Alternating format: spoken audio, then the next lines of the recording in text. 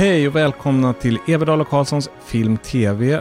Nu utan Karlsson, men med Andreasson. Hej Johan. Tjena du. CG, han har det bra i Andalusien, kan man tänka sig. Han är på semester där, på bilsemester. Japp. Jag höll på att säga Andalusia. Ah. Men jag hejdade mig. Jag tänkte på det här pinsamma när Donald Trump började prata om Puerto Rico. Eller Van Gogh. Har han pratat? Nej, det är bara ett sånt där skämt när folk ska säga saker på ett pretentiöst sätt. Jag tror att det kommer från en Woody Allen-film. Manhattan, alltså Van Gogh. Ja, det är lite underlig podd med CG på resa och du och jag på väg, kan man väl säga. Men visst har vi gjort det här en gång förut när vi gick igenom True Crime-tv-serier tillsammans när CG var på Gotland. När han åkte mellan gårdarna. Och jag tror dessutom att han var med på distans när vi pratade om ABBA, Here We Go Again.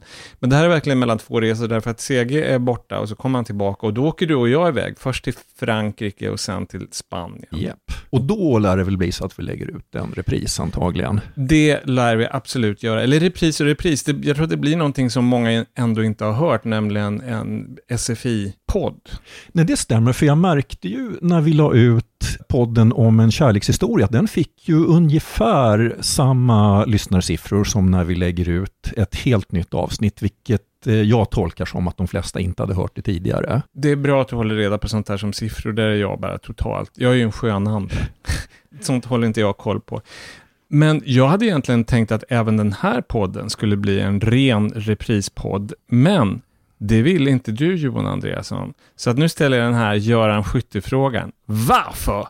Ja, det var helt enkelt så att jag blev väldigt sugen på att se den här Irma Vep-tv-serien som vi har fått 4 avsnitt i förväg av. All right, vi börjar med tv.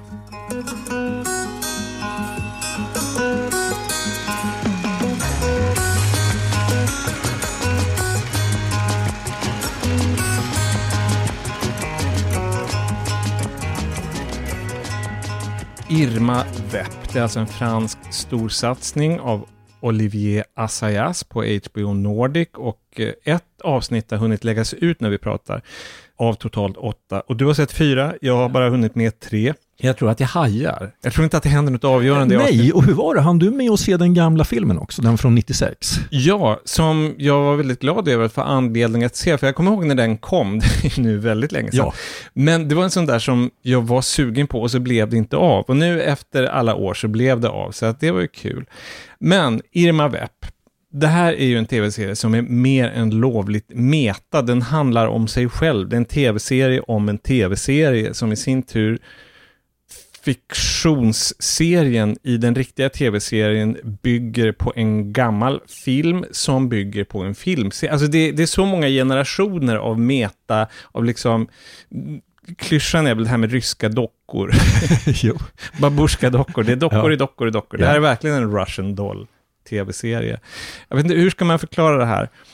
Premissen är ju då att en fransk regissör, René, gör en nyinspelning av den klassiska stumfilmsföljetongen Les Vampires av, vad hette han? Louis Feuillade, stumfilmsmästare. Och Les Vampires är en gangsterserie och skurkhjältinnan där, det är den här Irma Vep som är vampyrbokstäverna omkastade. Anagram. Ja, precis. Säger man. För att spela då Irma så har René skakat fram en amerikansk filmstjärna som heter Mira. Och Mira spelas av Alicia Vikander. Men då finns det ju ytterligare en knorr på detta. Att det här är en sorts nyinspelning. Av en sorts nyinspelning, nämligen Olivier Assayas första filmversion av Irma Vep som vi pratade om från 1996. Då var det Maggie Chung som var Hongkong-skådis som anlände till Paris och hon spelade mer eller mindre sig själv. Hon spelade någon som hette Maggie Chung. Och Alicia Vikander spelar ju inte sig själv. Min gissning är att hennes rollfigur bygger lite grann på Kristen Stewart som har varit med i flera Assayas filmer. Nu blev det hela lite mer intressant för mig. Vi håller allt detta i huvudet, alla olika versioner från 1916, från 1996 och så nu den här senaste. Och så lyssnar vi lite grann på trailern. Från tv-serien ska jag tillägga för tydlighetens skull. Is it true you'll be shooting a remake of a French silent film? That is true. I'll be Irma Vep. René Vidal is directing. René is nuts. He's nuts in a good way. Il faut avoir peur là. Moi j'ai pas eu peur. L'épisode s'appelle la tête coupée. Alors il faut voir la tête coupée. Som sagt, allt är väldigt meta. Det här är en tv-serie efter en film där man pratar väldigt mycket om tv-serier baserade på filmer och hur de skiljer sig åt och sådär. Det är så mycket prat om tv och film faktiskt, så att det känns lite grann som de första Scream-filmerna, men minus morden. Ja, alltså det som jag tänkte på var Bergman Island. För att ta in ett metaplan till så är det ju så att säga den manliga huvudrollen där är ju baserad på just Olivier Assayas. Filmen handlar om ett besök på Fårö som han och hans dåvarande partner och som också är regissör för filmen, Mia Hansen-Löve, gjorde. Och då blir saken så att säga ännu mer komplicerad av att Olivier Assayas, han gifte sig med Maggie Cheung kort efter inspelningen av Irma Vep. Det blev ett ganska kort äktenskap och sen efter det så var han tillsammans med Mia Hansen-Löve, men det varade rejält länge. Nej, men det är lite grann som Marvels universum, att allting bara överlappar hela tiden, och om man då tänker på Bergman Island så kommer dessutom Ingmar Bergman in i smeten. Ja, precis. Mia Hansen-Löve in the multiverse of madness. Och alltså det handlar ju så väldigt mycket om filmhistoria, och det är också ett väldigt så att säga franskt sätt att förhålla sig till filmhistoria. Att så att säga samma person är intresserad av en jättetidig actionfilm från 1915 som sen fått kultstatus, även Hongkong action och även Bergman. Sen så ska man då tillägga att det är ju en tråd i Bergman Island att Mia Hansen-Löve inte riktigt förstår Assayas intresse för action. Och de bråkar om det. Men det möjligen ger ytterligare en dimension till det här eller inte. Oavsett, Johan, vad tycker du om vi pratar då om den här nya tv-serien Irma Vep? Vad säger du? Vad är din första reaktion? Alltså jag tycker spontant mycket om den. Jag tycker att den är väldigt underhållande framför allt. Den har inte samma intensitet som filmen, men det kan den ju inte ha så i det här helt mycket längre formatet. Men den är jättekul att se, jag kommer absolut se den klart. Faktum är att jag har redan sett om för avsnitt 1. Herregud. Alltså, för jag håller verkligen inte med. Eller verkligen, nu ska jag inte överdriva. Jag tycker att den är okej. Men däremot så tycker jag att den är ganska seg, ärligt talat. Det finns ett problem här som jag ser, men som du inte gör, och ärligt talat de flesta kritiker inte. Därför att den har fått väldigt bra recensioner överlag, både i Sverige och utomlands. Men det jag känner är ett problem här, det är ju Ring min agent. Alltså här så gissar jag återigen, men det skulle ju kännas väldigt sannolikt att ett skäl till att man kan få loss en stor budget till att göra en tv-serie om filmbranschen måste väl vara att den franska Ring min agent blev en sån stor succé över hela världen, och antar en ganska överraskande succé. Ja, saken är den att man ser väldigt tydliga paralleller mellan de här serierna Irma Vep och Ring min agent på Netflix, förutom då att Ring min agent överlag och på varje punkt skulle jag säga är roligare och fräschare. Alltså det finns någonting, den är lite lös i hullet den här Irma Vep-serien. Jag tycker att den kommer inte riktigt någon vart. Jag håller med dig. Alltså den här filmen då från 1996 som Assayas gjorde, som jag såg, den har ju en sån fart. Alltså den har en enorm fart, och det, som du säger, det är den stora skillnaden. Alltså det här är ju någonting, jag menar, i och med att vi har pratat så mycket film och tv med varandra, så att alltså det är en mycket jag tror att den av oss som har så att säga, som är coolast med att det går väldigt sakta är CG. Jag har inga stora problem med det, men för du tappar ju tålamodet om det går sakta. Ärligt talat, jag känner att du svartmålar mig totalt, och som alltid. Nej, det gör det faktiskt inte. Men däremot, jag har inga problem när det går långsamt om man känner att man är på väg någonstans. Ifall jag litar på att det finns en mål och mening med vår färd. Men i det här fallet så litar jag inte riktigt på det. Sen har inte jag sett alla 8 avsnitt därför att de finns inte. Så att vad vet jag. Men det känns någonting lite utan riktning här. Och så är det verkligen inte i filmen. Därför att jag kommer ihåg när jag såg filmen, det var ju igår kväll. Jag hade svårt att, om jag måste på något sätt rikta blicken från skärmen, så var jag orolig för att missa någonting. För det händer saker precis hela tiden. Jag kan säga att det är ett problem som inte uppstår i tv-serien Irma Vep. Nej, verkligen inte. Och alltså här ska man kanske säga någonting om hur filmen från 96 kom till. För den är ju gjord på en extremt låg budget och den är inspelad väldigt, väldigt fort. Det gick på 3 veckor. Och sånt kan ju så att säga slå åt lite alla möjliga håll. Men det här är ett exempel på en lågbudgetproduktion där omständigheterna har verkat till filmens fördel. Det finns en energi där. Det finns en enorm energi, en enorm närvarokänsla. Och sen har de ju också den här helt fantastiska skådisen, den här blonda kostymören. Som ju alltså bara, filmen bara lever, så fort hon är i bild så händer det något roligt.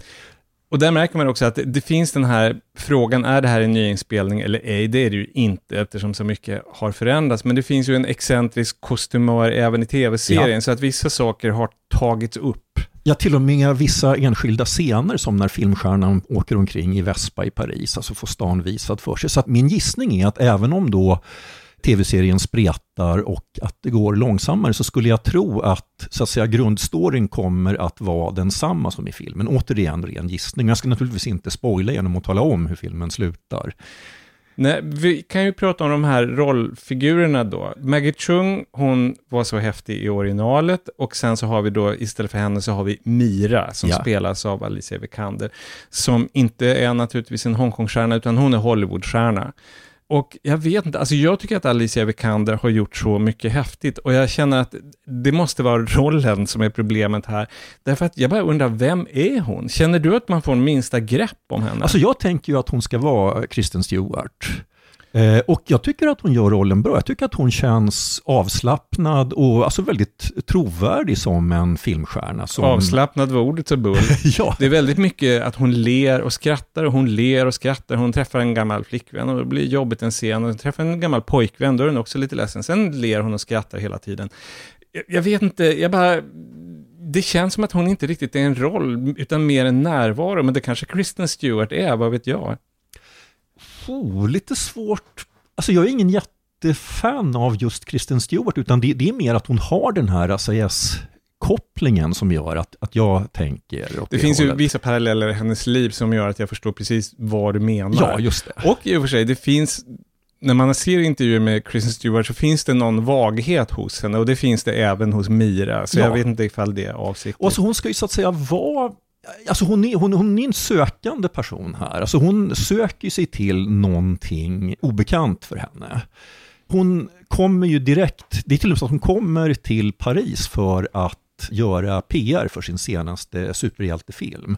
Och sen ska hon då hoppa in i den här, nu är då en HBO-serie inte alls på samma sätt en lågbudgetproduktion som den ursprungliga Irma Vep-filmen var, men det är ändå någonting betydligt smalare och gjort med liksom andra konstnärliga anspråk.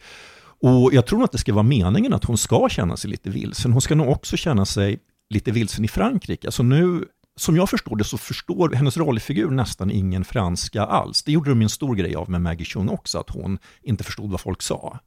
Sen så kan vi gå vidare då till den här regissören René, som jag bara tycker är otroligt irriterande. Och Miras motspelare, tysken Gottfried, som missbrukar crack och också är oerhört irriterande. Jag har svårt att på något sätt... Regissören och motspelaren i originalet var också jobbiga typer, men i och med att det var liksom en begränsad tid så på något sätt så tog de inte så mycket plats. Här bara de brer ut sig någonting så oerhört. Man är hos terapeuten med René. Det hade jag gärna sluppit. Ja. Alltså regissören är ju ganska annorlunda får man säga i de olika filmerna. Alltså i 96-versionen så spelas ju han av Jean-Pierre Léaud som är alltså stjärna från Nya Vågen-filmer. Han var pojken i de 400 slagen och sen med i en massa Truffaut-filmer och en massa andra Nya Vågen-filmer. Och han spelar ju också med en enorm intensitet. Och han är ju jätterolig. Ja, han är väldigt rolig. Och så min absoluta, eller det finns så många roliga scener, men förmodligen så är min favoritscen den där han ska förklara för Maggie Cheung varför han absolut vill att hon ska spela Irma Vep. Och då har han sett henne i en Hongkong actionfilm och han beskriver hur hon rör sig och då kunde jag inte tänka mig någon annan i rollen. Och då får hon förklara, men det är ju inte jag, det är ett par olika stuntkvinnor som gör de här rollerna. Det är väldigt roligt. Jag skulle bara vilja prata om filmen egentligen, för det finns en rolig parallell till det när det är en filmkritiker som är helt besatt av Hongkong action men det finns inte i tv-serien så att det släpper vi. Det är väldigt roligt. I synnerhet när man är filmkritiker själv. Det är ganska roligt att se sitt yrke dras i smutsen på det sättet. Lite stimulerande. Men nu har jag gnällt så mycket. Jag låter faktiskt mer negativ än vad jag är. Det kan hända att jag ser klart den här själv. Därför att det är roligt att se bakom kulisserna. Även om det inte är lika tajt och stramt och kul, ärligt talat, som i Ring min agent. Så är det rätt kul. Men en sak som jag blir riktigt sugen på här, det är att se stumfilmsversion, alltså originalet Le Vampire. Ja, i och med att vi har ju skjutit på den här inspelningen ett par dagar, så det har gjort att jag har hunnit se hyfsat stora delar av den, inte allt på något sätt, men jag såg 3 hela avsnitt och så har jag hoppat lite grann. Den finns på YouTube i god upplösning och med musik, jag upplysa våra lyssnare om. Den är väldigt underhållande. Alltså nu vet jag ju att du har läst den franska serietecknaren Jacques Tardy, framförallt hans Adèle. Och den är ju väldigt, väldigt påverkad av Feuillade. Ja, men det känns så. Det är så roligt med den här franska popkulturen, därför att min gissning är att Hergé som gjorde Tintin måste rimligtvis ha varit påverkad av Feuillade och hela den tidens popkultur. Ja, verkligen. Och det finns paralleller med Hitchcock också, de 39 stegen. Det är den typen av... ännu mer nästan Fritz Lang. Det är liksom en slags popkultursmet och alla de här påverkade Tardy, men han förlade i precis den tiden, Feuillades tid. Ja. Så att det finns väldigt många paralleller. Och jag kan rekommendera, kostar inte skjortan på andrahandsmarknaden, Adèles extraordinära äventyr, finns översatt på svenska. Ja. På varje serie antikvariat. Urkul. Framförallt så enormt underbara teckningar. Ja, men om jag ska säga något kort om den gamla stumfilmsversionen, så att dels är den rolig helt enkelt därför att det händer så otroligt mycket och det är så väldigt oväntat. Och sen är ju då alltså hon som spelar Irma Vep, Musidora, alltså man förstår ju att folk fortfarande är lite besatta av henne. Hon är en fantastiskt, alltså otroligt karismatisk skådis. Och också den första kvinnliga skurken som biopubliken sympatiserade med. Och rent visuellt så är det ju väldigt mycket, för att ta ännu mer så här popkulturreferenser. Hon påminner lite grann om Modesty Blaise i den här... Ja, eller om Catwoman. Catwoman i den här kostymen. Så känner man att det finns den kvinnoarketypen, den farliga kvinnan i en kattdräkt. Ja, svart overall. Och det är härifrån den kommer. Och sen ska jag tillägga att det finns en annan sak som gör stumfilmsversionen väldigt häftig. Och det är att den är inspelad 1915. Alltså mitt under första världskriget i ett till stora delar tomt Paris. Har man väl så att säga börjat tänka på det så går det inte att sluta, så att liksom där, alltså kriget finns där liksom som en frånvaro. Och alltså även det är ju något som Tardy har plockat upp i sina senare serier, men fast han har så att säga han har då gjort serier som bygger på deckare skrivna under andra världskriget när det var hård censur och kriget får inte nämnas, men man förstår att liksom allting kretsar på något sätt runt kriget ändå. Och alltså jag har ju vid det här laget sett ganska mycket stumfilm, men så ska man liksom, är man lite sugen på stumfilm och vill börja med någonting, så skulle jag säga att Le Vampire är en jättebra början. Den är fortfarande väldigt underhållande, den är snabb och den innehåller inte riktigt den sorts överspel som många kan irritera sig på i stumfilm. Alltså ett återkommande skämt, det är nog allra mest i tv-serien, det är de här skådespelarna som letar efter, de frågar vad är motivationen hos sina rollfigurer. Det kan jag säga, det är en fråga som ingen skådespelare i originalversionen ställde, utan de bara liksom kör. Står det så i manus så kör man på det. Det är ingenting som liksom, det bygger inte på något som har hänt i någons barndom eller något sånt där. Ja, jag blir sugen på att se stumfilmen och man anar av klippen i tv-serien. Det är en fördel med att tv-serien är lång för övrigt, att det är rätt generöst med klipp i stumfilmsversionen. Och man märker också att om man inte har haft hur mycket pengar som helst, så fort det blir något dyrt stunt, när det är slagsmål på ett tåg eller någonting, då klipper man ifrån den nyinspelade versionen till stumfilmen. Ja. Och det känns som att det är lite grann möjligen en budgetfråga. Ja, det var Irma Vep. Jag är lite skeptisk till Irma, men du är en del av hennes armé. Jag är glad och nöjd.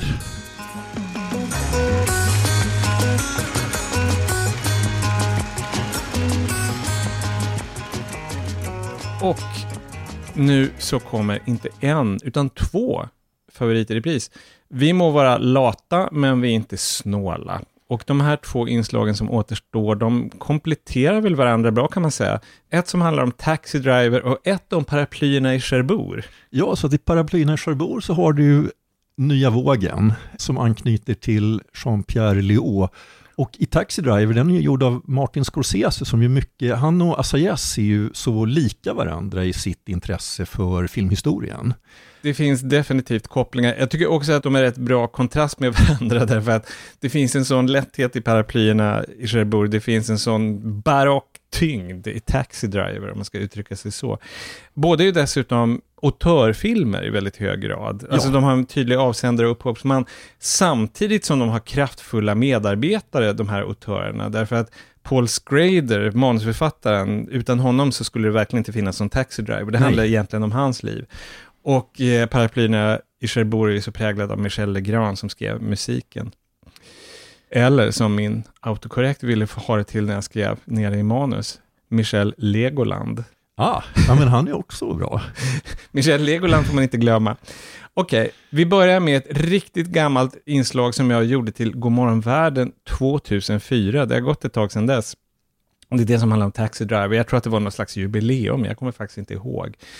Det finns en riktigt daterande referens till George W. Bush här i slutet. Annars så tror jag att det mesta faktiskt är så likt. Det har inte hänt så mycket sedan 2004 vad gäller Taxi Driver. Vi börjar med en newsflash från Ekots Jan Mosander.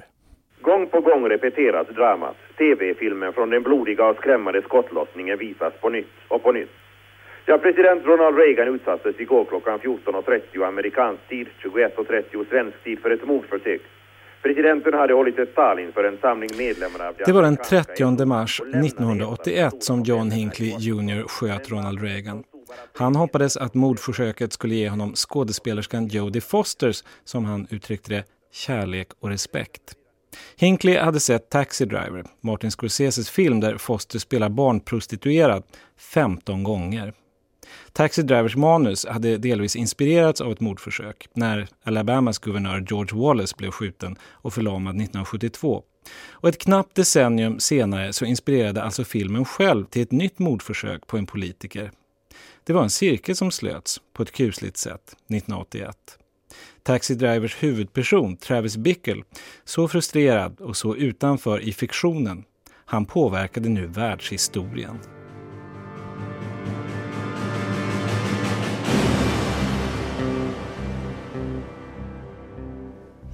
Det var förstås Robert De Niro som spelade Travis Bickle. Och så intensivt dessutom att Bickle blev en nästan lika klassisk gestalt i filmens värld som Chaplins Lille Luffare eller för den delen Hamlet i världslitteraturen. Vi får inte veta så mycket om Travis i filmen. Han är 26 år gammal, säger han. Han har varit i marinkåren, säger han. Men han kan mycket väl ljuga om det, precis som han ljuger om så mycket annat. Vad vi vet i publiken, det är att han kan inte sova, han kör taxi och han är förkrossande ensam. Jo, en sak till. Han hatar alla. All the animals come out at night. Whores, skunk pussies, buggers, queens, fairies, dopers, junkies. Sick, venal. Someday a real rain will come and wash all this scum off the streets. Hororna, bögarna, negrerna, alla ska de rensas bort av ett renande regn, fantiserar rasisten, homofoben, kvinnohataren, allround-paranoikern Travis. Och runt honom så virvlar en dekadent storstad, för förutom allt annat så är Taxi Driver en klassisk New York-skildring. Gammaldags, grym och gräll som en helvetesmålning av Hieronymus Bosch. Faktum är att Taxi Driver, på ytan så cynisk och gudlös, har upphovsmän med mycket intensiva förhållanden till kristendomen. Martin Scorsese är förstås katolik. Han hoppade av pressskolan och levererar sedan dess svavelosande predikningar på film istället. Paul Schrader, som skrev manus, han växte upp i ett strikt bibeltroget kalvinistiskt hem i Mellanvästern. Så det är fullt möjligt att se Taxi Driver som en stenhård dubbelvolley av katolsk och protestantisk skuld. En ekumenisk ångvält. Förebilden för Travis är inte bara Arthur Bremer, mannen som sköt George Wallace, utan Paul Schrader själv som körde runt planlöst i Los Angeles sjaskigare kvarter några veckor om nätterna 1971, deprimerad och självmordsbenägen efter en skilsmässa. Scorseses våldsfantasier om syndastraff, de är en del av honom sedan barndomen. Och Robert De Niro har berättat om hur han som ung ibland satte sig i vestibulen till FN-skrapan och fantiserade om att skjuta diplomater. 3 herrar födda att berätta sagan om en ensam våldsman, kan man tycka. Och tillsammans åstadkom de inte bara en klassisk film, utan en scen med den moderna motsvarigheten till teaterns evigt citerade att vara eller inte vara monolog.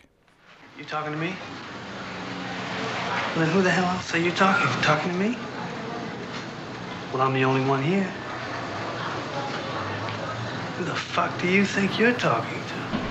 När Travis Bickle går in i sin psykos och grälar med sin egen spegelbild, då talar han definitivt till dagens filmskapare. 70-talets amerikanska filmer är stilideal och kultobjekt för unga independentfilmer numera, och högst skattas Taxi Driver med sin storstadsångest, stilkänsla och sitt barocka våld. Samtidigt så blickar Taxi Driver faktiskt tillbaka. Musiken skapades av Hitchcocks hovkompositör Bernard Herrmann. Och Travis Bickle är Schraders medvetna variation på huvudpersonen i John Fords westernklassiker Sökarna. Så man kan se Taxi Driver också som en kvastfening, den felande länken mellan gamla polerade Hollywoodklassiker som Ford och Hitchcock och dagens alternativa lågbudgetfilmer. Och en film som höstens blodbad, Kill Bill, är svår att tänka sig utan Taxi Drivers våldsorgie i slutet, där Travis skjuter Halliken Sport av hans anhang. Scorsese har berättat om hur rekvisitakillen ville hålla igen lite på blodet.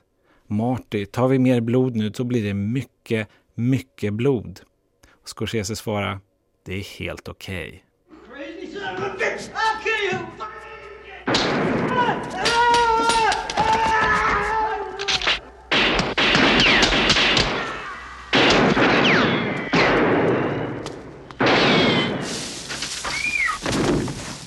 Att se filmen idag är lite udda. På sätt och vis så kunde den lika gärna utspela sig på medeltiden eller i vilda västern. För Taxi Drivers snuskiga, snaskiga New York med sina prostituerade, knarklangare och porrbiografer, det existerar ju inte längre. Efter Rudy Giulianis borgmästarskap och storbolagens fastighetsuppköp så är Times Square numera ett barntillåtet, skränigt nöjesfält. Det renande regnet, det kom faktiskt till slut, men inte från Gud utan från Disney-koncernen. Travis Bickle lever vidare ändå. Han får oss att tänka på ensamma mördare från Lee Harvey Oswald till Mijailo Mijailovic. Men inte bara det. Han är lite för kantig, lite för underlig för det.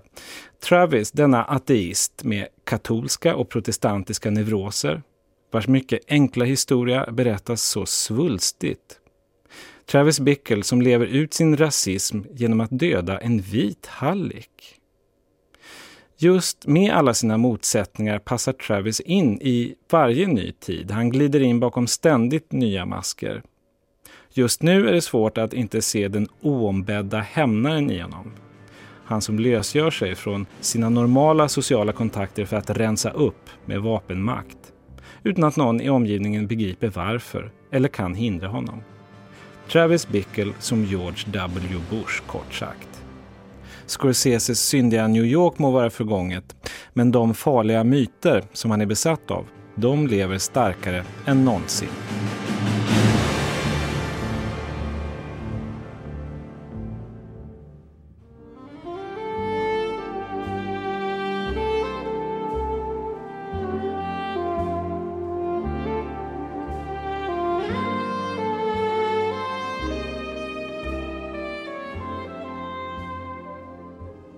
Toner av Bernard Herrmann, en av de klassiska filmkompositörerna.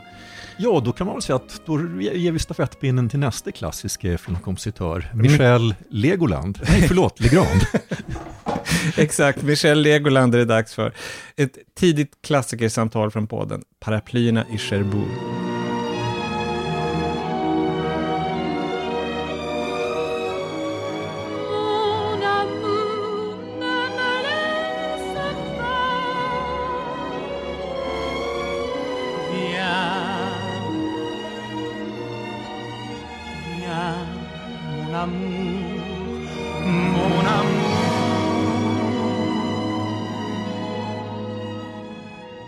Det var pampigt värre, och till den här musiken komponerad av Michel Legrand, så kan man tänka sig Catherine Deneuve som i rollen som den unga Geneviève tar ett tårdrypande farväl till pojkvännen Guy på perrongen när han lämnar henne för kriget i Algeriet. Det är stora känslor i Jacques Demys Paraplyerna i Cherbourg från 1964.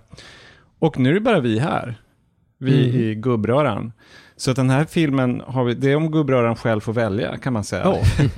Vi har valt den. Och det är 2 milstolpar så vitt jag kan se. Dels är det den första musikalen som vi pratar om. Och dels är det den första franska nya vågen-filmen. Ja, så är det nog. Ja, just det. Så är det. Och den är udda så det räcker, både som musikal och som nya vågen-film, men det kommer vi till. Och vi tycker alla om den, men både Seger och Johan, ni är lite besatta. Och då får jag återigen anledning att citera Göran Skytte. Varför? Ja, alltså jag måste vara ärlig och säga att i mitt fall så jag blev besatt väldigt tidigt, och jag kan inte neka till att Catherine Deneuve hade med att göra, för att när jag var i mitt pojkrum hade jag en hel vägg med bara Catherine Deneuve-bilder. Så att lite så här psycho. Jo, jag vet, det är lite så här creepy. Men jag var ju tonåring. Ja. Och de är ju psykopater allihop.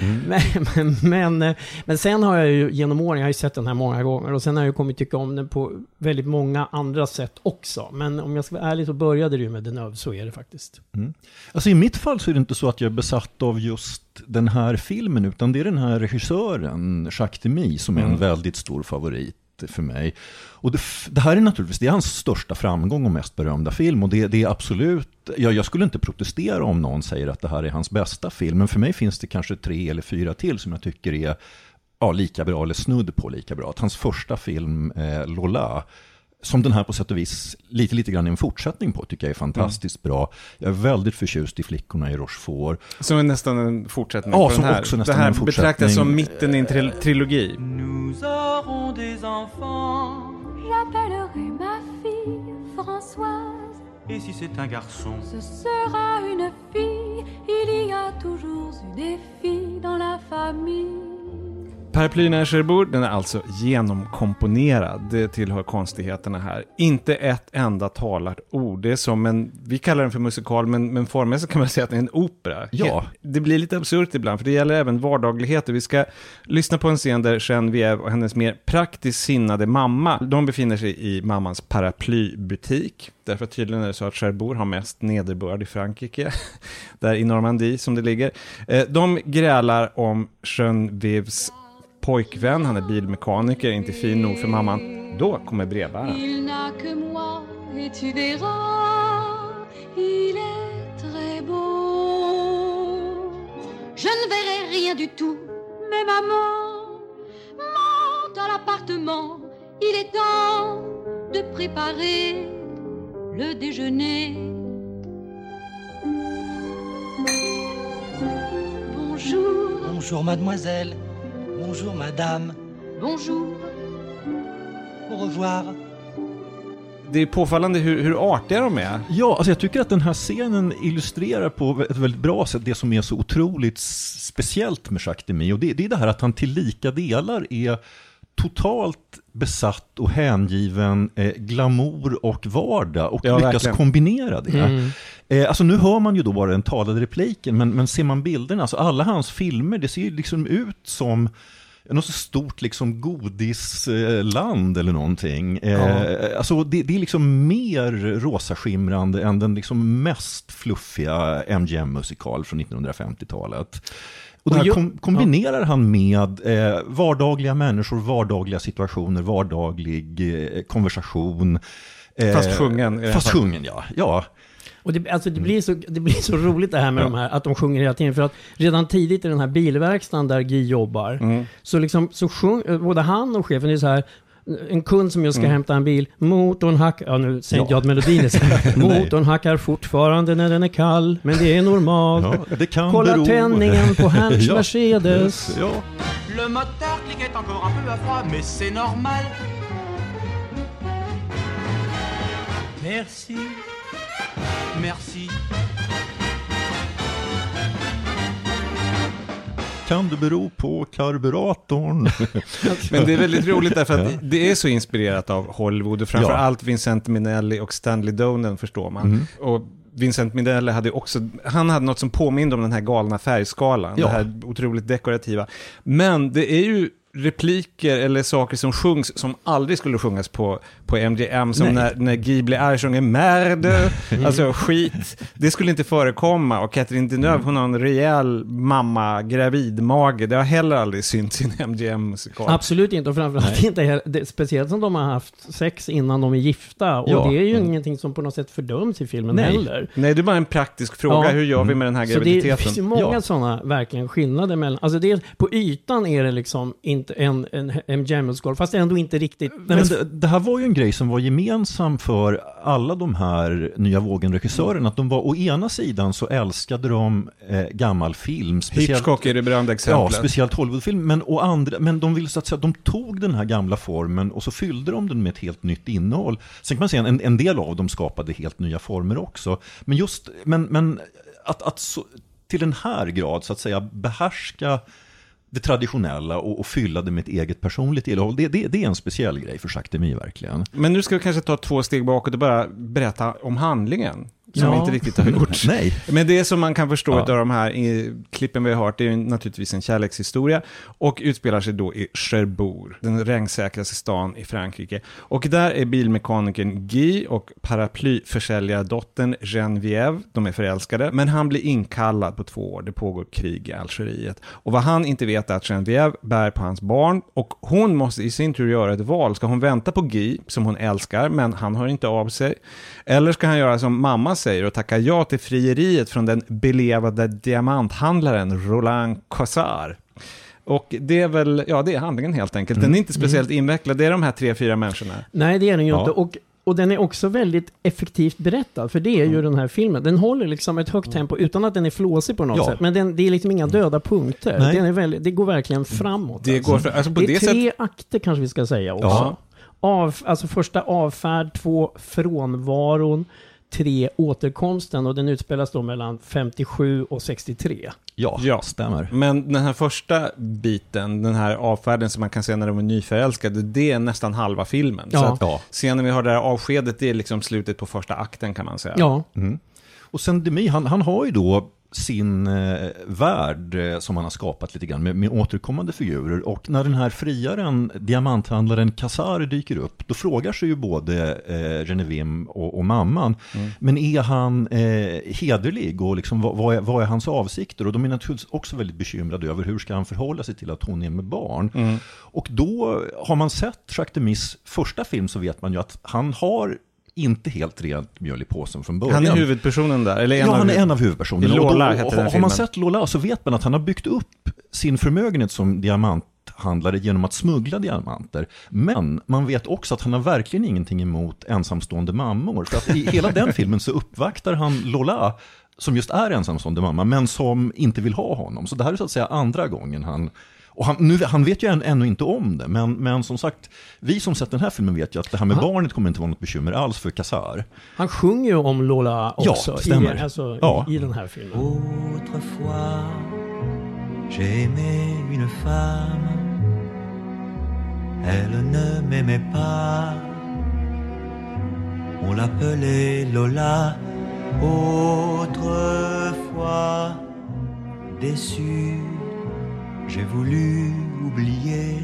Jag tänker en sak som vi liksom fortfarande inte... Jo, vi har nämnt det här med färger, men vi måste nästan ännu mer, för de är ju helt wacko. Det är ju liksom sådär så att precis allting matchar. Alltså, sitter Catherine Deneuve på en uteservering där husväggen är orange, då har de på sig en orange klänning och orange hårband.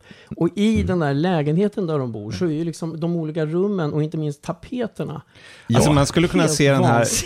Bara för tapeter. Jag kan säga att mitt tapetintresse i verkliga livet är begränsat, för att inte säga obefintligt. Men när man ser den här filmen så blir man plötsligt tapetfixerad. Därför att de lever ett sånt liv. De är så kompromisslösa, de är så färgstarka. Det absolut absolut inte ljust och fräscht på det här svenska sättet. Inte så här off-white och lite ljusbeige. Glöm det. Här är bara kräma på. Jag inbillar mig att Almodovar måste ha sett den här filmen en och två gånger. Men han ligger i lä när det gäller färger och sånt. Han ligger i lä. Sen så kan man ju säga att både han och Jacques Demy har väl sett hela Vincent Minnellis livsverk också. Så att det är som en gröt här av tapetälskare. Ja, och på tal om tapeter måste jag bara nämna att det är också lite kul för att Catherine Deneuves mamma, alltså Genevieves mamma, hon sjunger till och med i ett läge om när hon var gravid med Catherine, att hon liksom jobbade in i det sista.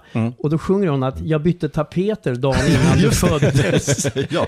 Jag undrar om det är ett skämt från Jacques Demys sida, att hans privata tapetintresse... Alltså min gissning är att det är så, med tanke på att det är så oerhört många bilder med... Jag kan inte sätta tapeter i förgrunden, för de är ju i bakgrunden, men otroligt liksom kärleksfullt filmad, synliga tapeter.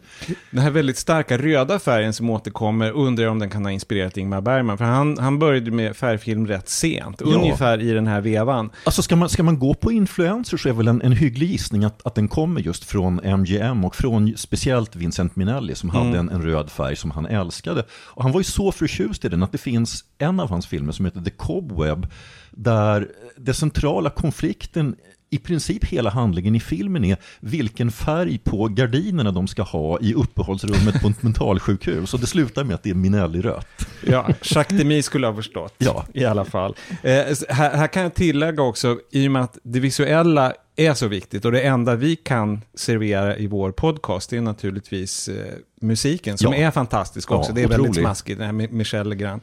Men den här finns att få tag på. Man kan se den på streaming på Playmo och SF Anytime. Men det är inte hög definition. Och ska jag säga, är det någon film man faktiskt kan slanta upp på Amazon, antingen amerikanska eller brittiska, och skicka efter en Blu-ray, så är det den här. Alltså det gör en väldig skillnad att se den här i högsta bildkvalitet. Den liknar liksom inget annat, så är det ju bara. Nej, det stämmer. Och sen är det ju en grej med, det ska jag bara nämna nu, för vi har ju sagt att de sjunger precis hela tiden, och alla rösterna är dubbade, så det är ingen av skådespelarna som sjunger.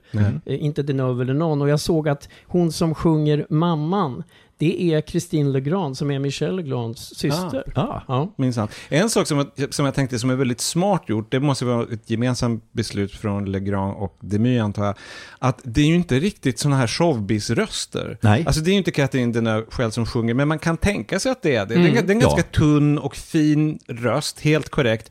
Men jag menar, man skulle ju kunna ta någon som verkligen har den här liksom, en belter. Man skulle kunna tänka sig en Judy Garland-röst, och det är det absolut inte. Nej. Och överhuvudtaget är det är ju absolut ingen så här förfrämlingseffekt det här med, alltså man är ju helt alltså så här är det känns som att de sjunger, vi ser. Precis, det är väldigt, väldigt perfekt. Ja, och det är ett väldigt bra val just att allt är sjunget, för att det som kan bli lite störande, som man väldigt ofta ser i amerikanska, eller hör ska jag kanske säga, amerikanska musikaler, det är att det är en skådespelare som har de talade replikerna, och sen är det en sångerska, väldigt ofta en som heter Marnie Nixon, som gör sången, och det blir lite spooky när det är två helt olika röster, men här är det så att säga samma röst. Men som sagt, det är precis, de har hittat rätt nivå.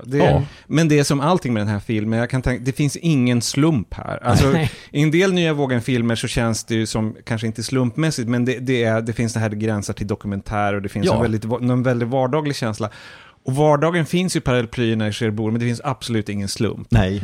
Det är fantastiskt att han tagit dem, för jag menar, det är ju delvis gjort i studio, men rätt mycket är på plats i Cherbourg. Han har fått den här ganska normala hamnstaden att se ut som ett sagoslott med ljussättning. Han har målat om en del och jättemycket med kläderna, och plötsligt ser det bara ut som lite grann från en annan planet, men ändå igenkännlig vardag. Och han älskar ju verkligen hamnstäder. Alltså hans bästa filmer utspelas i Nantes, i Cherbourg och i Rochefort. Och det är någonting med miljön. Alltså han är ju otroligt, alltså nästan lika förtjust som han är i tapeter, är han ju i Matroser. Ja, Matroser, oj. Jo, och jag tror inte att en enda matros har en replik eller en sjungen, utan de bara glider omkring som någon slags exotiska inslag. Jag tänker, vi brukar ju i klassikern så brukar vi vara lite ohämmade och inte vara så spoilerrädda, men eftersom den här, jag tror fortfarande att det är många människor som ändå inte har sett den, så jag tycker vi kan vara lite försiktiga, men jag kan den bara ett förkrossande slut. Ja, alltså jag kan säga att det är mitt favorit, alltså jag tycker det finaste filmslutet i historien. Ja, det här är en av mina 5 favoritfilmer. Ledmotivet är mitt favoritledmotiv. Det är så otroligt vackert. Och just den där slutscenen som i alla fall utspelas på en bensinmack med en härligt artificiell snö, och det är en SO-mack och bara den... Världens snyggaste mack. Ja. Och liksom Deneuves frisyr, allting på den är bara, och jag är ju så knäpp så att jag kan ibland bara på kvällen bara få för mig så tittar jag bara alltså på YouTube, så tittar jag bara på slutscenen. Jag tycker den är så filmisk, helt underbar. Ja, alltså. Ja, men det är den verkligen. Och fångar verkligen det här begreppet som kan vara lite larvigt ibland, men bitterljuvt. Ja.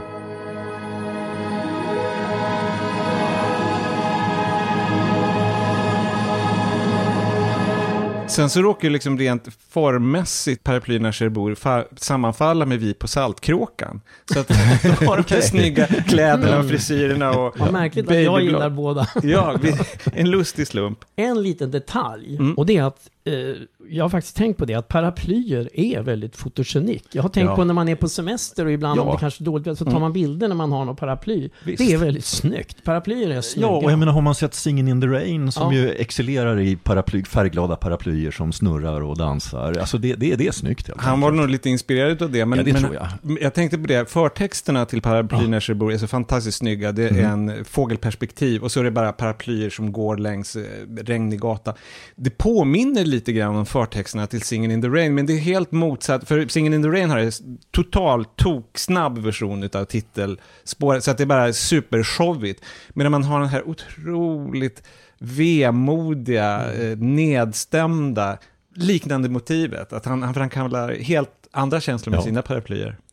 Innan vi avslutar det här, då ska man bara konstatera att det här är en film som är påverkad av amerikansk film, men också har påverkat. Alltså inte minst La La Land kan man väl nästan inte tänka sig utan Paraply när Cherbourg.